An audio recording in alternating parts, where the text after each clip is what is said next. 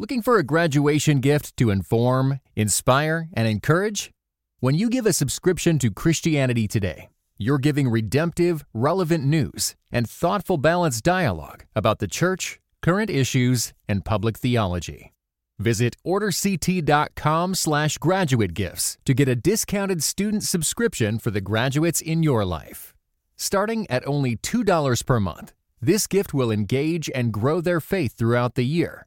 Click the link in the show notes or visit orderct.com/graduate gifts to order now.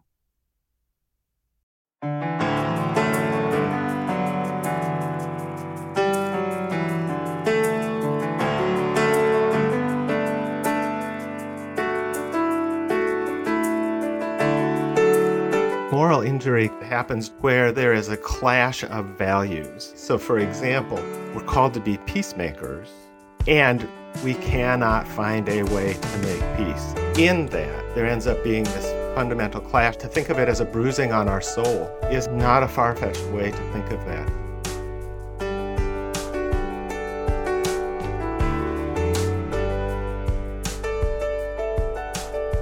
Shepherding a congregation is intensely intimate work.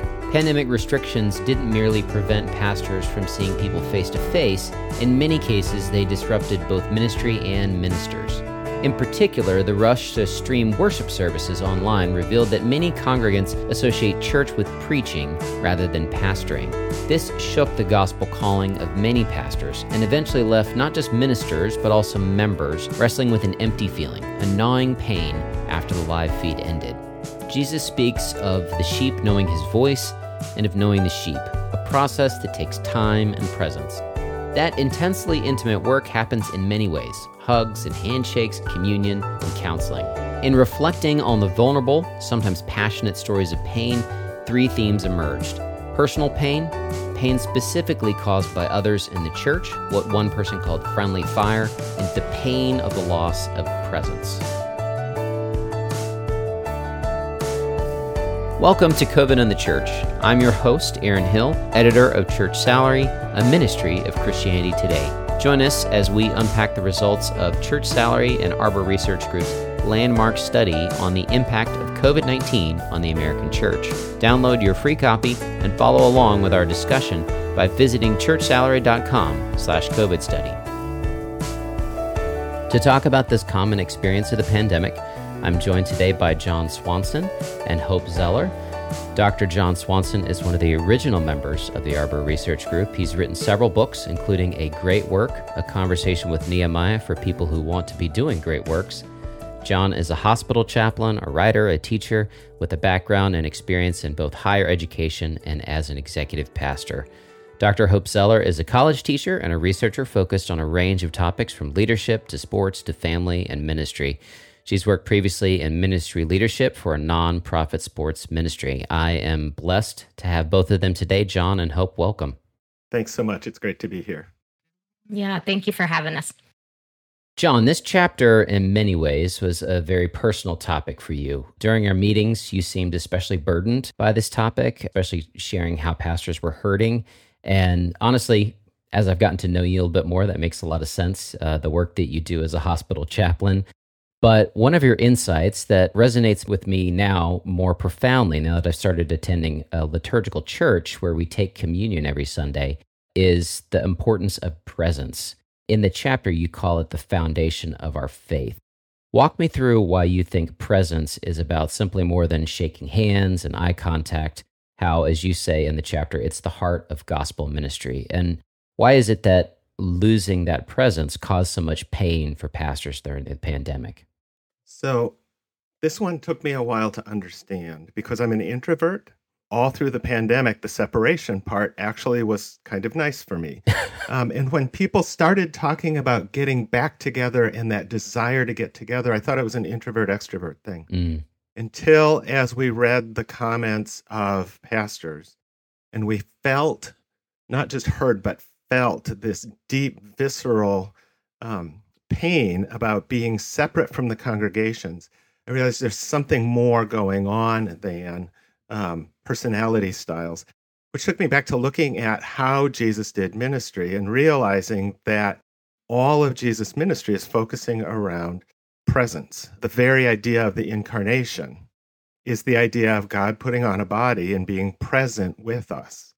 And so even when Jesus talks about this hands-on ministry with sick and hurting and homeless, and then he talks about love one another as his command, after touching the disciples' feet, after eating with the disciples' feet, I realized that this is more than just a stand and greet. This goes to the heart of how Jesus did ministry. And I began to understand why people were so emotionally, spiritually torn by not being able to be together, to have that kind of ministry. So this is a question for both of you. You mentioned in the article that pastors expressed relief at being able to talk about their experiences. Why do you think that is, and why do you feel like it was significant to include this sense of relief, this sense of almost resolution that they were able to achieve in just talking about their experiences? Well, I think when the pastors got together, it suddenly was a realization that they weren't in this alone and that other pastors were experiencing the same thing. And it really told us a lot about what they were going through, in the sense that they felt uncared for by the people around them. The fact that they were just so gracious and they had so much gratitude that we would even want to know their story. I mean, many of them cried throughout their time with us. We got multiple emails from pastors thanking us for the opportunity to share their story. We got many comments that said things like, "This was therapy for me." And I think that they weren't getting that anywhere else. And they finally were able to share these deep-seated hurts that they were experiencing and be able to relate to one another, that they weren't in this alone. What we know is that grief and pain have a tendency to isolate us because we're going through this, what we feel like, alone. And, "Oh, you too," is an incredibly validating thing. Hope, one of the questions that we asked in our survey was, how well have you coped with the daily stresses of leading your church or ministry? What stood out to you from that question and the responses that we received? I think in general, what we saw was pastors are a hopeful bunch by nature, right? And so I think initially a lot of pastors maybe minimized what they went through, or they said, "Oh yeah, we're doing really good. God's blessed us." Or they talk about some of the quote unquote miracles that happened. But when we started to get into deeper questions of specific instances or specific experiences, they started to open up and say, "Oh yeah, that was really difficult. Oh yeah, that was really painful." But when we dialed in and we got to the heart of some of the pain that they were experiencing, it really allowed them to open up, to talk about some of those deep-seated, and I say a weariness from their experiences in the pandemic. It's interesting, in the chart, the scale was extremely well, very well, moderately well, slightly well, and not well, which is a positive framing overall, which is, again, this kind of the thing that we tend to do in the ministry. But it was very revealing to see how sharply the slightly well and the not well went up in 2020 during the pandemic. And while it's recovered, it's obvious that pastors aren't back to where they were. It seems like there's a lot of pastors out there that are still dealing with this hurt and this pain. And so I feel like that was important for us to focus on. So, John, in the chapter, you and Hope walk through all the different ways that the pandemic attacked the health of pastors and congregations. And you actually broke this down in terms of emotional, relational, physical, mental, and spiritual health. And I want to walk through those different angles. But for me, some of the hardest testimonies and answers to read dealt with the emotional health. You describe it in the chapter as cumulative grief.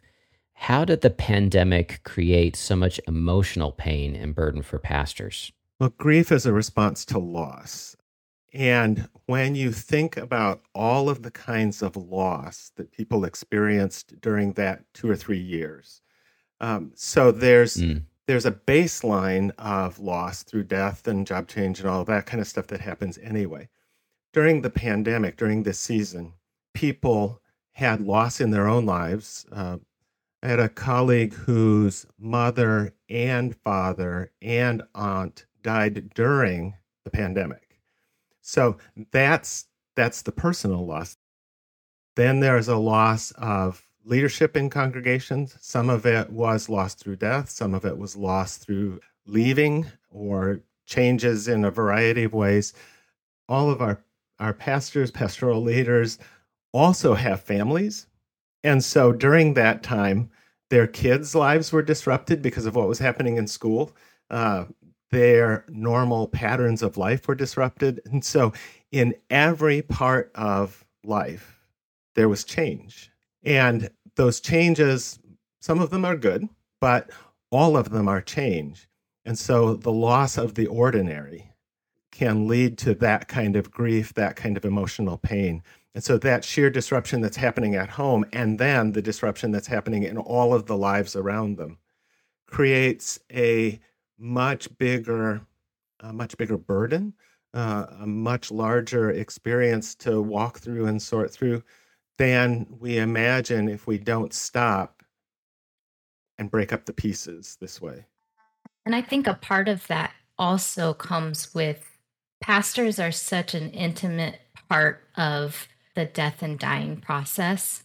And they were taken away from that because of the restrictions that were put in place. And so they didn't have the opportunity to be with their people. Some of them talked about they weren't able to do funerals. And so funerals actually stacked up. And towards the end of the pandemic, they had multiple funerals over a short amount of time. And so that is emotionally draining to step into grief with families over and over and over and over again. And it didn't give them an opportunity to grieve. It all piled up. Talk to me a little bit about the relational pain, Hope. You talk about that in the chapter, and the subheading there is actually, I need them as much as they need me.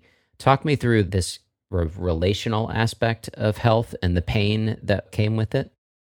Yes, that this gets a lot to this idea of the basis of ministry is being with their people. And so a lot of the pastors talked about how you don't shepherd a building, you shepherd people.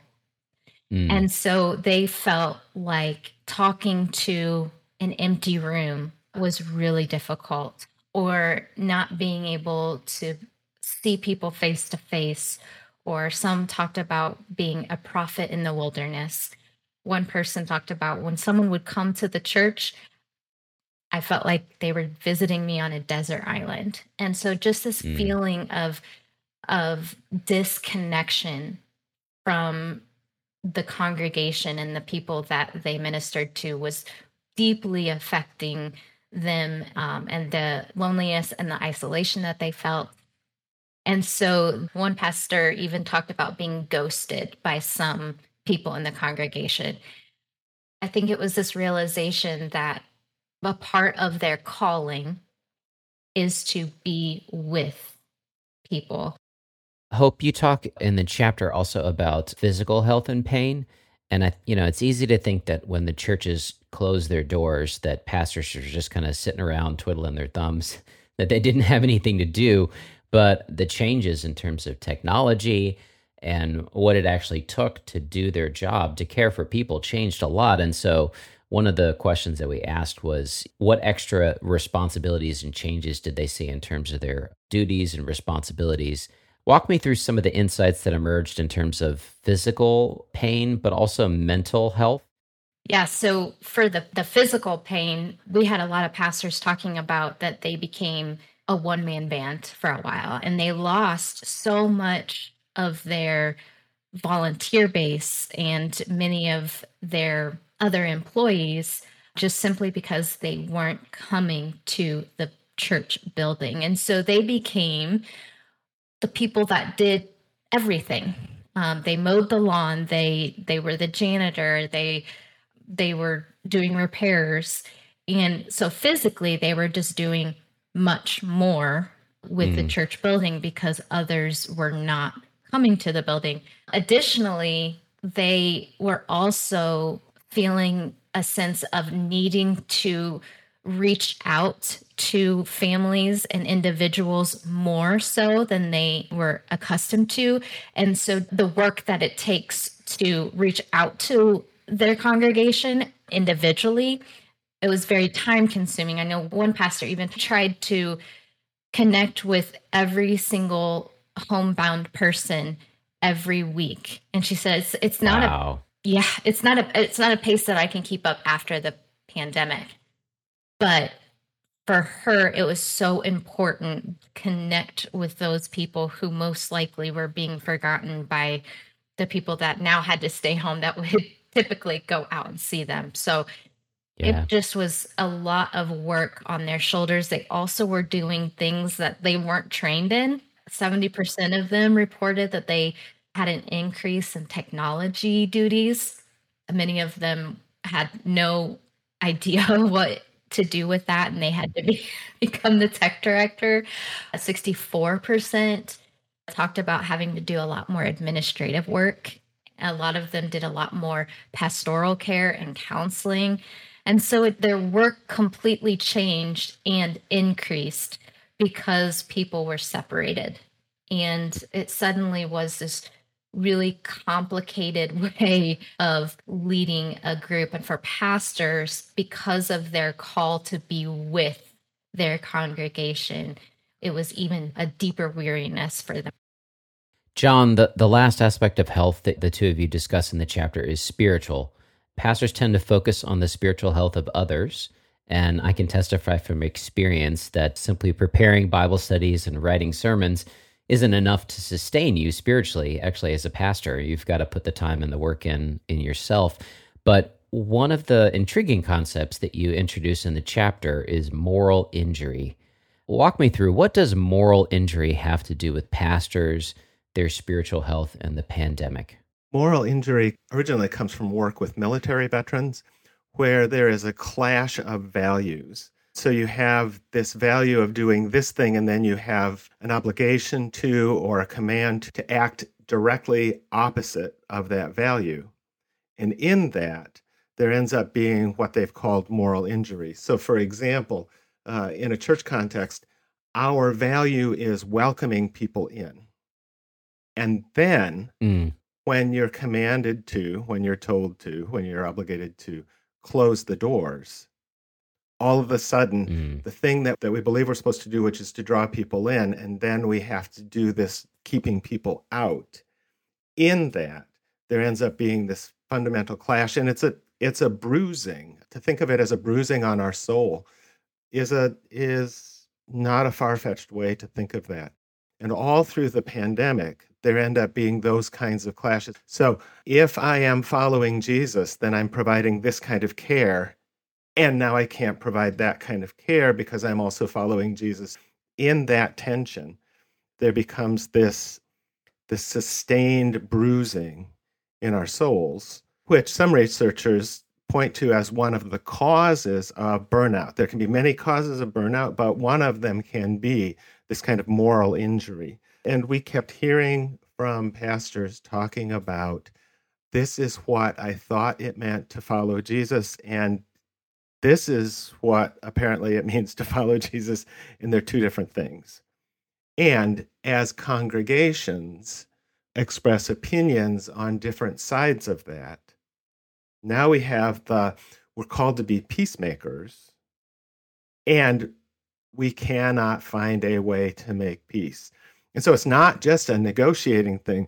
For us, when Jesus talks about blessing being associated with peacemakers, all of this comes deeply into our souls. So it becomes part of our spiritual identity, all of these things. And so when people in a managerial environment outside church have to deal with it, it's bad enough. Now it goes to, and maybe God's not liking me as I'm doing these things. God is a genius storyteller, and the evidence of this is threaded throughout Scripture. In Christianity Today's new show, Holy Curiosity, with me, Kat Armstrong, we explore storied connections threaded throughout Scripture from the Old Testament to the New. Our first mini-series, Connecting Dinah and the Woman at the Well, welcomes experts like Doctors Tim Mackie and Diane Landberg to give us insight and context into the physical location and meaning of these two stories. These stories will spark holy curiosity in your own faith, because once you see these connections, you can't unsee them. God wastes no person, place, or thing. Listen and subscribe to Holy Curiosity with Kat Armstrong on your favorite podcast platform. Yeah, definitely. Some of the hardest stories were the ones where you could tell that the pastor felt burdened to protect and care for the lives of the congregation. There's this disease and they're worried about it literally killing people, and yet they were being pushed, they were being called, they felt like it was their obligation to meet in person, to see people. And so that tension in them clearly caused a lot of pain. I think a reminder as well is even in the best of times, we're navigating those things. So in the best of times, we're thinking, is this a person that is comforted by a hug, or is this a person that's not comforted by a hug?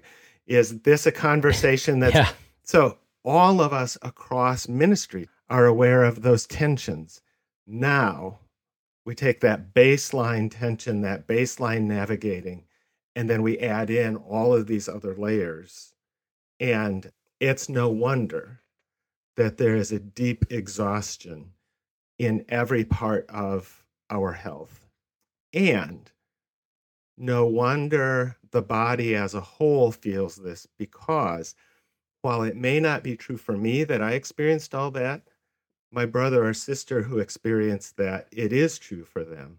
And I have a responsibility and an opportunity to provide that care for them as well. And I think that so often we do the church, and we need to drill down and say, and this brother and this sister and this brother and this sister and this congregation, how do we have comfort and care across all of those? Yeah, so I was actually going to step back and ask you guys a question related to that. You talk a lot about the different dimensionality of health, these different aspects, but why do you think it's important or helpful for us to consider this at a pastoral and a congregational level? Like, how is this not just a personal issue, right? Like, everybody went through the pandemic and had their own issues. Why is this anybody's responsibility outside of the pastor who went through this experience? Because the command of Jesus is that it's everybody's responsibility.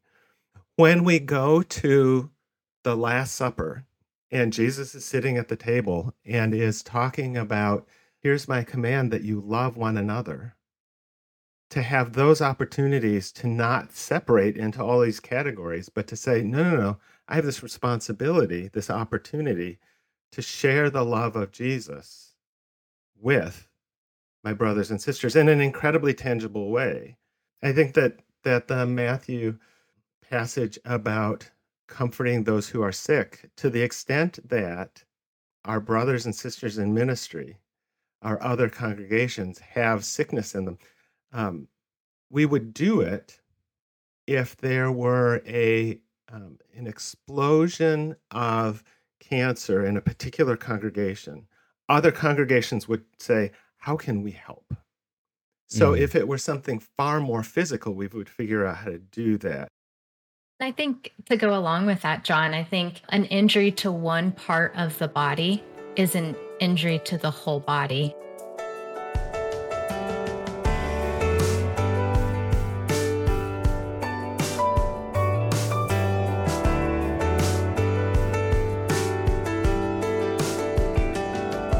In the report, the researchers quote from real pastors and leaders who participated in the study. These are some of the most moving and revealing aspects of the research. Rather than reading a bunch of quotes, we reached out to many of these pastors to hear from them firsthand. This is the first of those interviews. Well, hi, my name is Brian Spar. I am a full-time hospital chaplain at Parkview Health System in Fort Wayne, Indiana. And I'm also an author and a singer and a songwriter and a touring musician. Brian, thank you for sitting down for an interview. I wanted to talk to you because you shared in one of the community case studies how COVID impacted your congregation in terms of receiving communion, of receiving the presence of Christ. And we titled this episode and the chapter in the report that it's based on pain and loss, but then of presence is in quotation marks, partly because of how well you articulated not just the interpersonal loss of face-to-face connection, but the loss of receiving the presence of Christ in communion.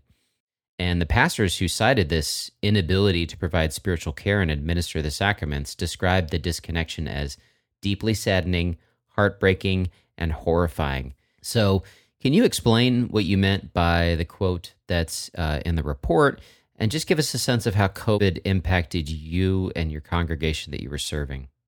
Sure.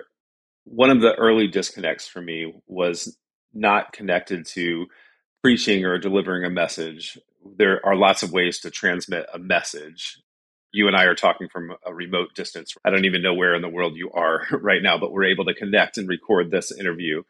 But there's something that is tangible about the sacraments that make it sacramental. In my faith tradition, the way that we explain it is that a sacrament is a promise of God that's connected to a physical sign of God, and then is instructed to us by the word of God. And so the fusion of those things, we can do some of that from a distance, but that physical element of it, that physical connection, is really hard to do in a quote unquote virtual space. And so when I was working through all of the challenges of leading our community through this time, that was the biggest dilemma for me. It was painful, as the other pastors described, to not be able to make that connection with people, to share that with one another. And then in my understanding of the sharing of the sacraments, it's not just something that you take, it's something that is given to you and you receive.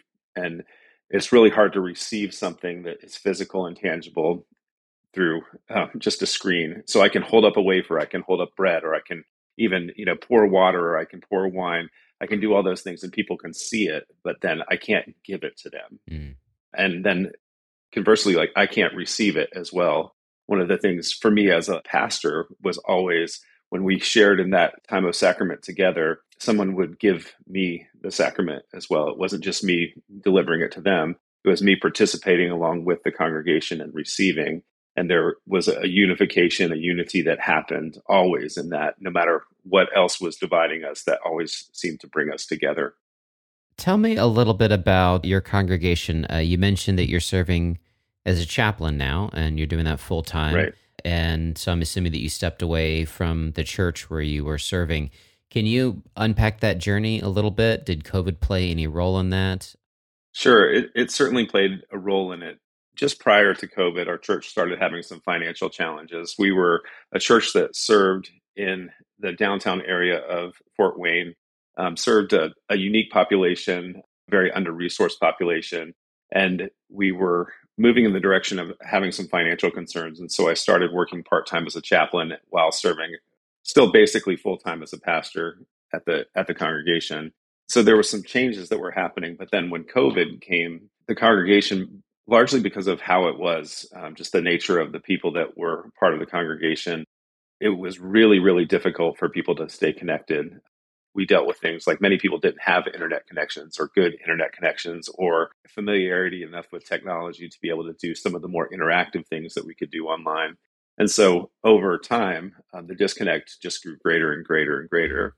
And then by the time we were able to really reconvene in person, our congregation had dwindled down to the point where it was really hard to sustain an essential gathering. And then at the same time, my work at the hospital had been progressing and really felt a call towards a different kind of ministry during COVID. We were serving very much on the front lines, seeing all the things that people talked about and that you would see on the news.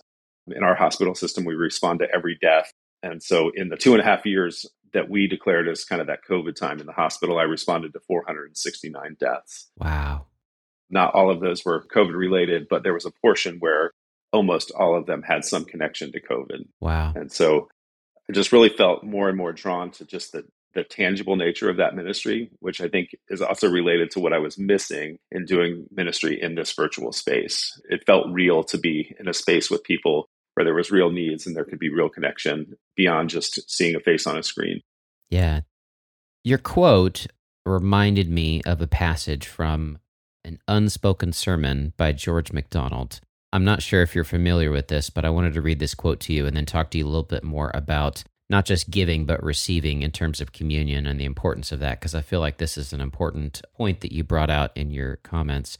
MacDonald is trying to wrestle with the question of why do we have to ask God for anything in prayer? If he knows what we need, if he has abundant supplies, why doesn't he just give us what we need as a matter of course? Why do we have to pray for it? And his argument is essentially that God wants us to ask so that we will recognize that the gift comes from him and that as we receive it, it will create a communion with the Lord. So he says, for the real good of every gift, it is essential first that the giver be in the gift, as God always is, for he is love. And next, that the receiver know and receive the giver in the gift. Every gift of God is but a harbinger of his greatest and only sufficing gift, that of himself. No gift unrecognized as coming from God is at its own best. Therefore, many things that God would gladly give us, things even that we need because we are, must wait until we ask for them, that we may know whence they come. When in all gifts we find him, then in him we shall find all things. And so MacDonald is trying to bring out the point that part of what is involved with this giving and receiving is us recognizing that it's coming from the Lord, and that part of receiving the gift is actually us receiving him. We're not just receiving a piece of bread or some wine, we're actually receiving him as well. So I just wanted to share that quote with you and then just get you to talk a little bit more about your comment. You said that one of the parts of the tradition that's valued is not just the raising of the glass and the taking the bread, but the receiving and how that was an important part of communion. Part of the understanding can come just in what we call it. We call it communion. We refer to it as the Eucharist, but like when we talk about communion, it's not just the ritual or the practice of sharing in bread and wine.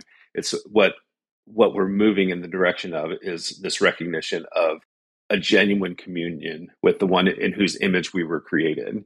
And so there's an invitation in that to come close. And it's hard to actually be in communion with someone if we're always at a distance. And so when we think about receiving the bread and receiving the wine, which in a unique way that I can never fully articulate or understand or explain, that God is uniquely present in that bread and in that wine. There's nothing magical or special about the bread or the wine. Sometimes people just buy the bread at the grocery store and it's just the cheapest wine that they can find on the shelf, or grape juice or whatever it is.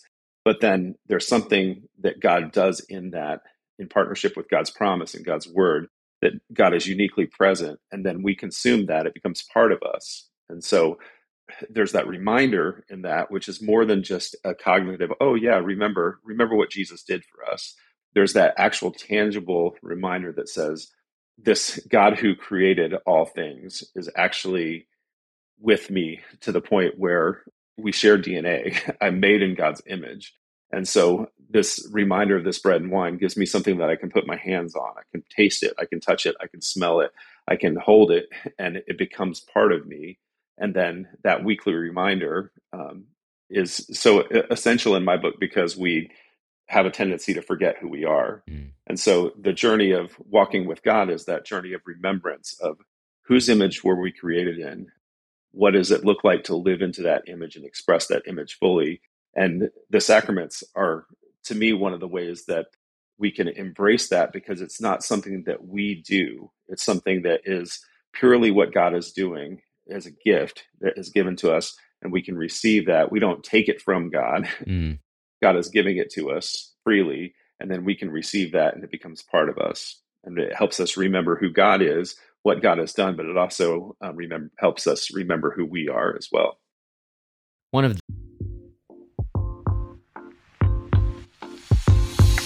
This episode is brought to you by Our Daily Bread Ministries, a global media organization that makes the life-changing wisdom of the Bible understandable and accessible to all. As a part of that mission, Where You're From is a podcast for those who believe it's important to stop and listen before we speak. Join us on each episode as we ask another Christian thought leader where you're from and discover how their life experiences and expertise, even if we may disagree with something they say, offers us important perspectives worth thinking about. To see our list of guests, visit whereyou'refrom.org today. That's whereyafrom.org. I'm Russell Berry, reminding you that it's not just about where you're at, but it's also about where you're from. The themes that we've been talking about in this episode, and partly this is because John Swanson, who wrote the chapter in the report, is himself a chaplain like you, and so I think this is something that is constantly on his mind, is the idea of how so much of ministry involves actually being present with people, laying on of hands, praying with people by their bedside, giving hugs and handshakes and things like that. How have you seen your work as a pastor translate into your work as a chaplain in terms of that incarnational component of ministry?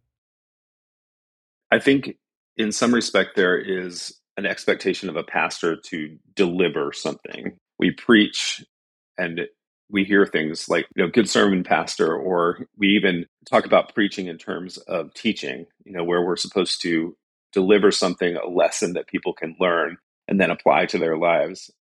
In chaplaincy, one of the things that I'm learning, and I think this translates well into pastoral ministry as well, is that it's much less about a delivery or a delivery system or getting these words exactly right so that the person can understand it and learn it and then apply it, as much as it is helping people recognize that God is already with them. It's not that there aren't things for us to learn. There's good things for us to learn. I like to study. I like to dig into things. But what makes a difference in the hospital room is that somebody shows up, that somebody is present, and then points the people who are struggling and suffering or grieving loss, points them in the direction of God who is already there. And we look for that pinprick of light in often very dark spaces and then just draw attention to that. And so often people don't remember my name, or they don't remember John's name as a chaplain. They don't remember the particular people or the things that we said, because often it's not about what we say. It's about that presence that points to the presence that actually can bring healing and hope and all of the things that we really need beyond a sermon or beyond a lesson or beyond any teaching that I could provide. And so in pastoral ministry, I think we can learn something from that, in that we tend to put a lot of emphasis in these areas that it's not that they don't matter, but maybe they don't matter as much in the day-to-day in people's lives as we might think they do. And so I wonder if we shifted our priorities into more of a mindset of ministry of presence. What is it like for me as the pastor to show up for people, or to equip people to show up for one another and just be present and just point people to the presence of God who is already there with us. And then, yes, continue to preach because there's things for us to proclaim. Yes, continue to teach because there's things for us to learn. But if I'm going to spend my time as a pastor, I wonder if I could increase the amount of time I spend with people and decrease the amount of time I spend kind of locked in my study preparing a sermon that I'm going to deliver. And then I just have to start that process all over again. So I know that stepping away from a church, stepping away from your ministry, especially after going through a time of contraction, of decreasing attendance, can be really hard. A huge part of being a pastor is caring for people and trying to pour into their lives. And at a certain point, you have to step back and address your own pain and the wounds that you suffered. How have you dealt with that? And what did you go through personally during the pandemic?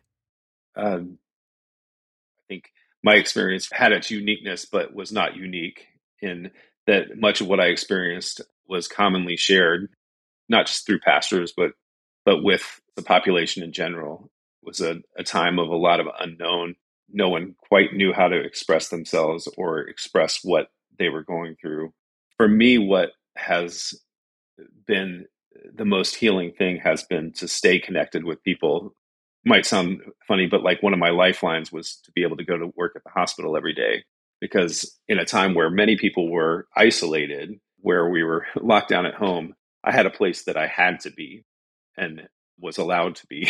And so working with a team of people was really helpful in healing, especially during the early stages of lockdown. Then also, I see a spiritual director, and that was really helpful. Just the process of regularly listening and paying attention to what God is up to, where God is in the middle of a time where it's hard to notice what God is doing. And then on top of that, too, I experience a lot of vicarious trauma. We respond to all of the major traumas. So I've seen on a regular basis over the last 4 years of working as a chaplain, people who have been shot. I've seen suicides. I've seen people who have been stabbed, horrific car accidents. At this point, I'm up to about 700 deaths that I've responded to. Wow. So there's a lot of things that I'm around every day, and there's a lot of vicarious trauma that comes with that. And so having a good therapist is absolutely essential, just to be able to process through that. And one of the most helpful practices that my therapist has done, especially when some of that trauma imprints itself in a way that is really destructive. I'm not going to be able to remember what the acronym stands for, but EMDR is a therapeutic way of taking that trauma and moving it from one location in your brain to another location in your brain where it can actually be managed differently. And so that's been a really helpful process to be part of, and a necessary process for me. Well, I just wanted to thank you again for your participation in the study. I think your comment really My pleasure. Helped clarify some of what we were hearing from other pastors. And as we've noticed throughout this whole process and then interviewing people, I think it's helpful for pastors to understand they're not alone. They're not the only one that went through this. They're not the only one that had these sorts of experiences and had these thoughts and these feelings. Thank you again for sitting down for an interview. Oh, my pleasure. Thanks for the invitation.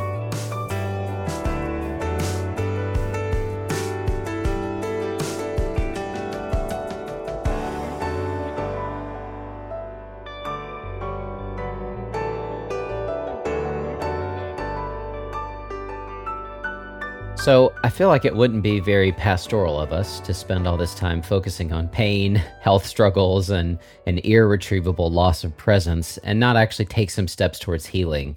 So we have 8 other common experiences that every pastor and congregation lived through during the pandemic, but we felt like it was crucial for us to start here, to focus on the pain of pastors. I feel like in many ways this is sort of the central point of the study, one of the most important findings of it. And even though it should be obvious, I feel like we don't talk about it enough. Perhaps this topic is close to my heart because I served in vocational ministry for over 15 years. Technically, in the eyes of the government, the pandemic has been over for months now. But in your opinion, what can help pastors and congregations move toward or find healing? You mentioned a number of ways that we can do that in the chapter. How can pastors and congregations find or move towards healing? So I'll start with this. Because of the depth of the pain, when we look at the dimensionality of health, in a typical scenario, if we experience injury to one aspect, whether that be spiritual, mental, emotional, it can kind of take from the other areas. So it affects the other areas of our health. But in this case, we found that there was injury to all of the areas of health. And so that takes a long time to recover from. If we take the example of, if I break my leg, it's going to affect my arms because I suddenly have to be on crutches or I have to be in a wheelchair wheeling myself around. But if I break my leg and my arm, that's suddenly a completely different ballgame. And so when we look at that with the pastors, they weren't just affected in one area where they can kind of dip into the other areas to make up for the injury. They were affected in all areas. So I think it's important to allow ourselves to acknowledge that pain and that disruption, and also give us lots of space and grace and time to heal that significant injury to all aspects of health. I think that a second thing to pay attention to is ritual. One of the things that we know is that funerals, memorial services, are a grieving ritual. They allow us to remember the loved one. They allow us to think about what God has done. They allow us to look forward to what our next steps are. And so even though funerals ended up being disrupted, to be able to now, on a first anniversary, on a second anniversary, on a third anniversary, to be able to pay attention to those moments, those times, and to tell stories of, this was really hard. To not be together was a difficult thing. Let's remember that person. Let's remember that event. Let's remember that time as we are then taking our next steps into the future. So that kind of offering grief care, continuing to do grief rituals, because when people have not had an opportunity to grieve, it lingers. And so there's still ample opportunity to address the pain from deaths in those times. Yeah, I know one of the takeaways that you mentioned, or the applications that you mentioned at the end of the chapter that stood out to me, was praying for reconciliation. So we'll talk about this more in chapter 7 specifically, but there were other losses than just death.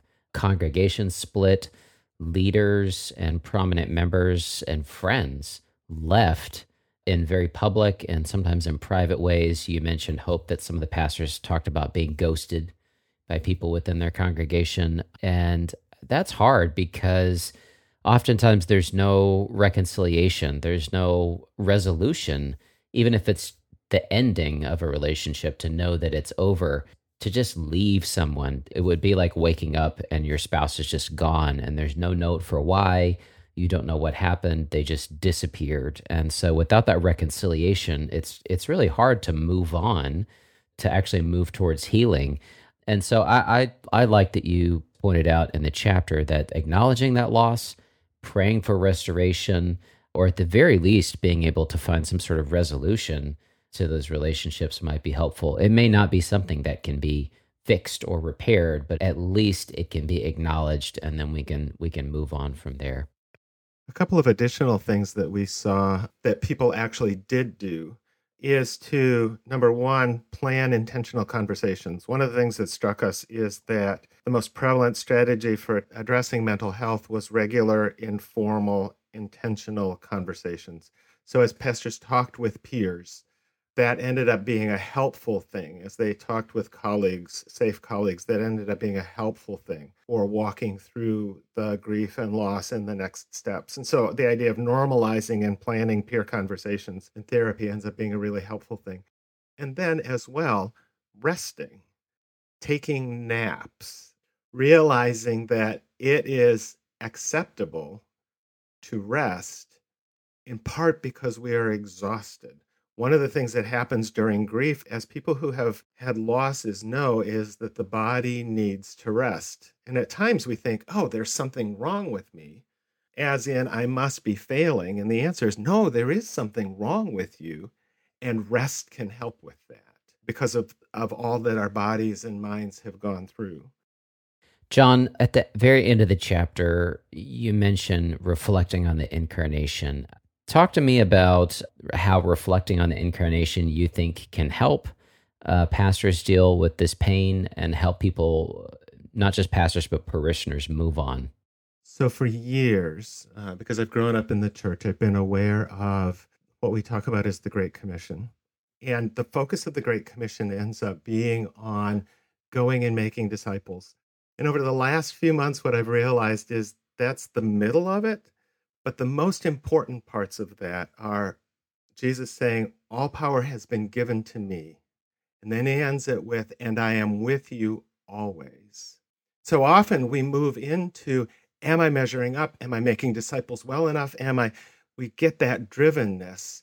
And what Jesus says in his last words to the disciples, as recorded by Matthew anyway, is that I have the power and I am with you. And so the idea of incarnational ministry doesn't have to start with us.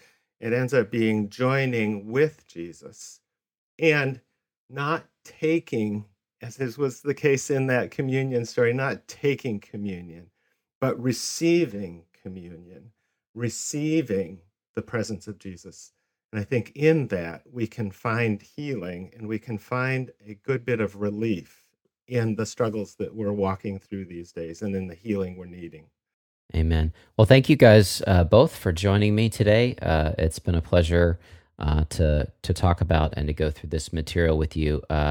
I want to mention, if you want to connect with either of our experts from the podcast today, you can find Dr. John Swanson online at thisishard.substack.com. I like that title there. Or you can email John at john.swanson@socialmediachaplain.com. You can reach Dr. Hope Zeller online at LinkedIn or through her email address, drhopezeller@gmail.com. Thank you both for joining me today. It's been a pleasure to talk about this with you. Thanks for the opportunity. Thanks so much. COVID and the Church is a production of Church Salary, a ministry of Christianity Today.